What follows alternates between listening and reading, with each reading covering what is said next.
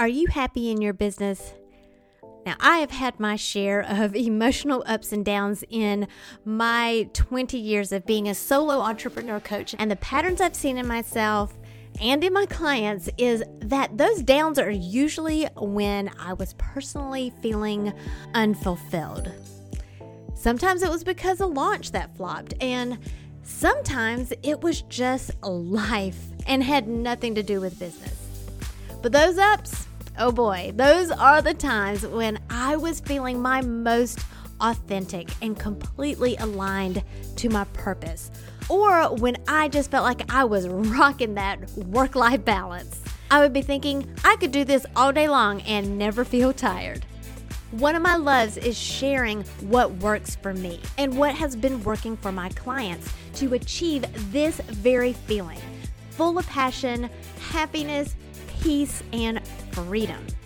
So I decided to create a private podcast for coaches.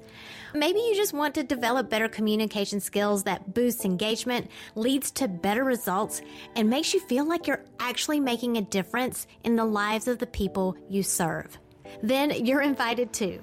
We talk about this and more in the UBU private podcast for coaches. Whether you're a mentor, a parent, or run a client-focused business, coaching skills benefit everyone and anyone who wants to communicate in a way that builds relationships. Fall in love with your life and business again. Click the link in the show notes for your invitation to join us right now. Then come back and enjoy this episode. Wow, today is already step 4 of the Communicate to Build Relationships 5-day challenge, and this has gone by so fast. If you haven't listened to step 3, I'm going to say it again. Go back and do that because each step builds onto the previous step. And I don't want you to miss something and risk it not clicking for you during this challenge. So again, I am Jen, and this week in the challenge, you've been learning how to have meaningful and productive interactions with the humans in your life. And you're here in this challenge maybe because you were feeling flat, like you were just going through the motions of your business, or if we're really honest, the motions of life, right? You realize that you're not connecting with people despite your attempts, and it's leaving you feeling lonely and invisible. Well, no more. This challenge is here to give you the skills step by step to communicate better so that you can build relationships. Now, I got a lot of feedback from yesterday's task from, I was really surprised how well that worked, to, it was kind of awkward, but I did it anyway. And I even have a really great story that I want to share later on. Now, if you haven't posted your challenge task or let me know in an email or DM that you did it for step 3, go ahead and do that, because as your coach this week, it's my job to help you help yourself stay accountable. Now remember, every time you participate, you get another entry into the drawing. And yesterday, I threw in that bonus. So when you do all 5 steps in order, I'm going to throw in a bonus entry for you. Just because I can and because I care. I care about your progress. So far this week, we have talked about your personality paintbrush, the 3 things we accidentally do that frustrate others, and how to manage different pace styles. And today, you're going to learn how to get someone's undivided attention so you know they are listening to you. Now, I'm about to launch a truth bomb. So if you're multitasking right now, put it down and listen to what I'm about to say, because this is something you need to hear. Now, are you making eye contact with my podcast thumbnail right now? Are you ready? Here goes. People don't care about paying attention to you. There, I said it. Ouchie. Now let that sink in, because the sooner you let that sink in, the sooner you can let that expectation go. People don't care about paying attention to you. This is best illustrated through the eyes of my teenager. My teenager, Ryan, my younger teenager, he was sitting on the couch, and I stick my head around the corner. I'm in the kitchen, and I say, "Hey, Ryan, I need you to go walk the dog." And he says, "Okay." Crickets. I peek again and he's still on his phone. I say, Ryan, I need you to go walk the dog. And he says, just a minute, just let me finish this text. As you can imagine, I was slightly annoyed and I raised my voice and I said, go walk the dog now. And he says, okay, geez. Well, I did repeat myself, so kudos for me there. But at the end there, I didn't quite continue that matter-of-fact and cheerful tone that I was supposed to have. But hey, this is a true story and this is real life. But the truth was, he wasn't listening to me. And I felt unheard and I felt disrespected. And I was annoyed, he was annoyed, and now this mother-teenager wedge feels a little wider now. But even if I had been more intentional and maintained that right tone of voice, odds are he still would have been annoyed or felt guilty or, insert negative emotion here. It turns out that he was helping a friend through a situation. And here I was feeling like he was being avoidant, when in actuality, he was just being a great friend. Oopsie. Now let's go back to that truth bomb. People don't care about paying attention to you. He didn't see me, I didn't see him, because we were both caught up in our own agendas. Now this is human nature, so don't beat yourself up over this.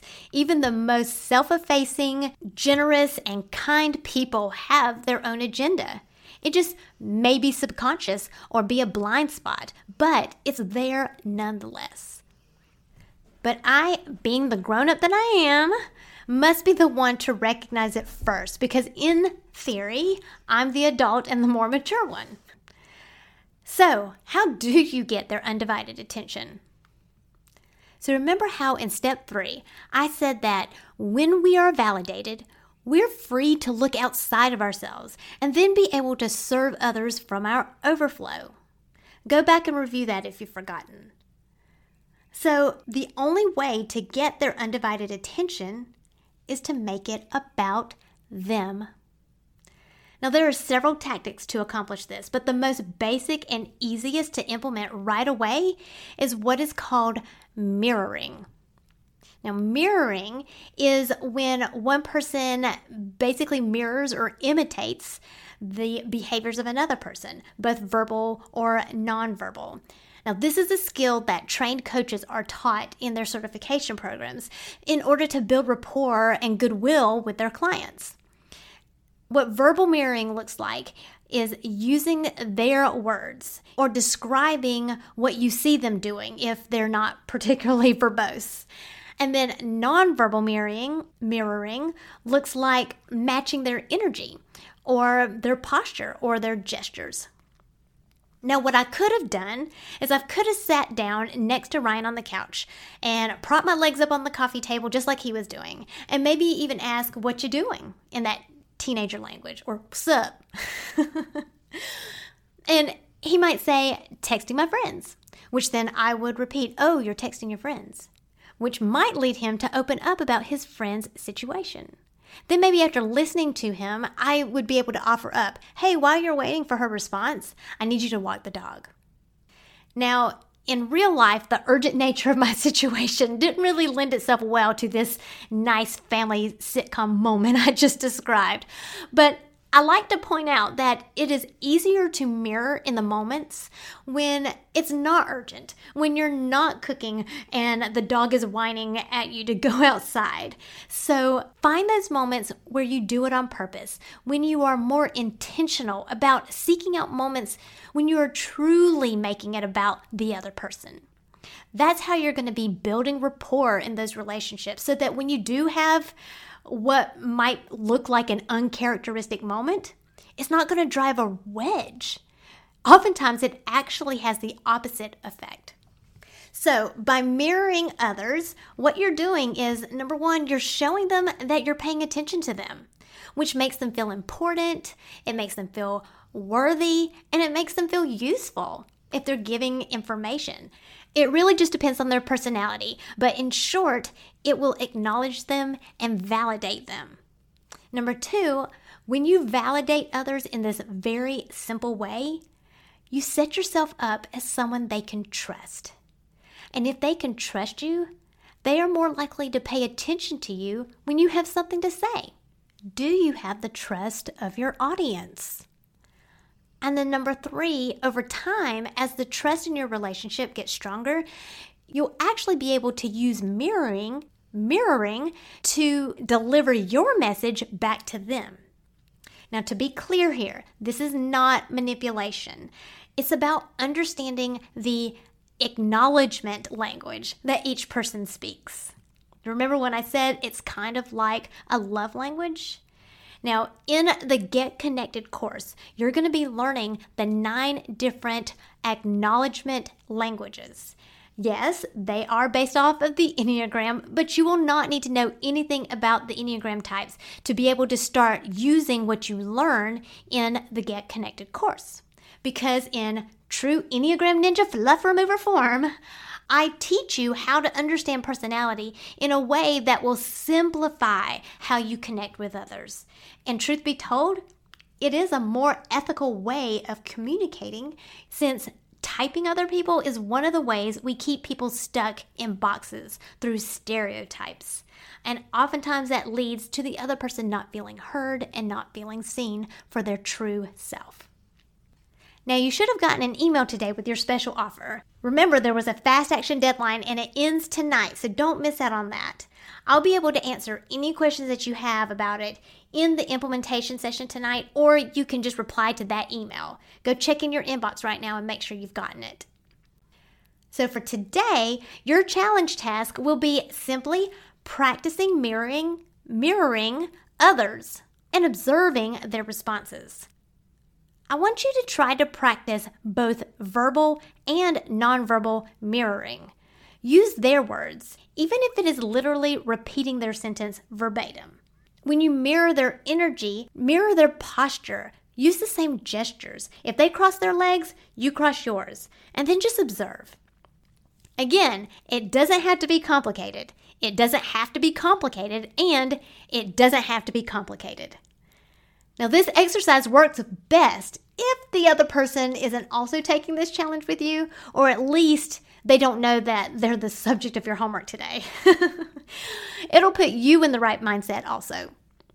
So practice this sometime today, at least once, and then post in the group or send me an email or DM letting me know that you did it. And that will be your drawing entry for step 4. So today we talked about the simplest tactic of mirroring to use so that you can get over the fact that people just don't care about paying attention to you, and we need to make it about them. But what if the energy or gestures or words that you are using to mirror them make you uncomfortable or make them uncomfortable?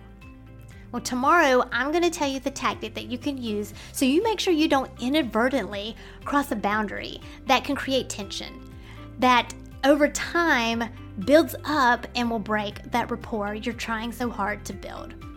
But for now, practice your mirroring all throughout the day today and let me know that you've done it. Email me, post it, DM it, and I'll see you tomorrow for step 5.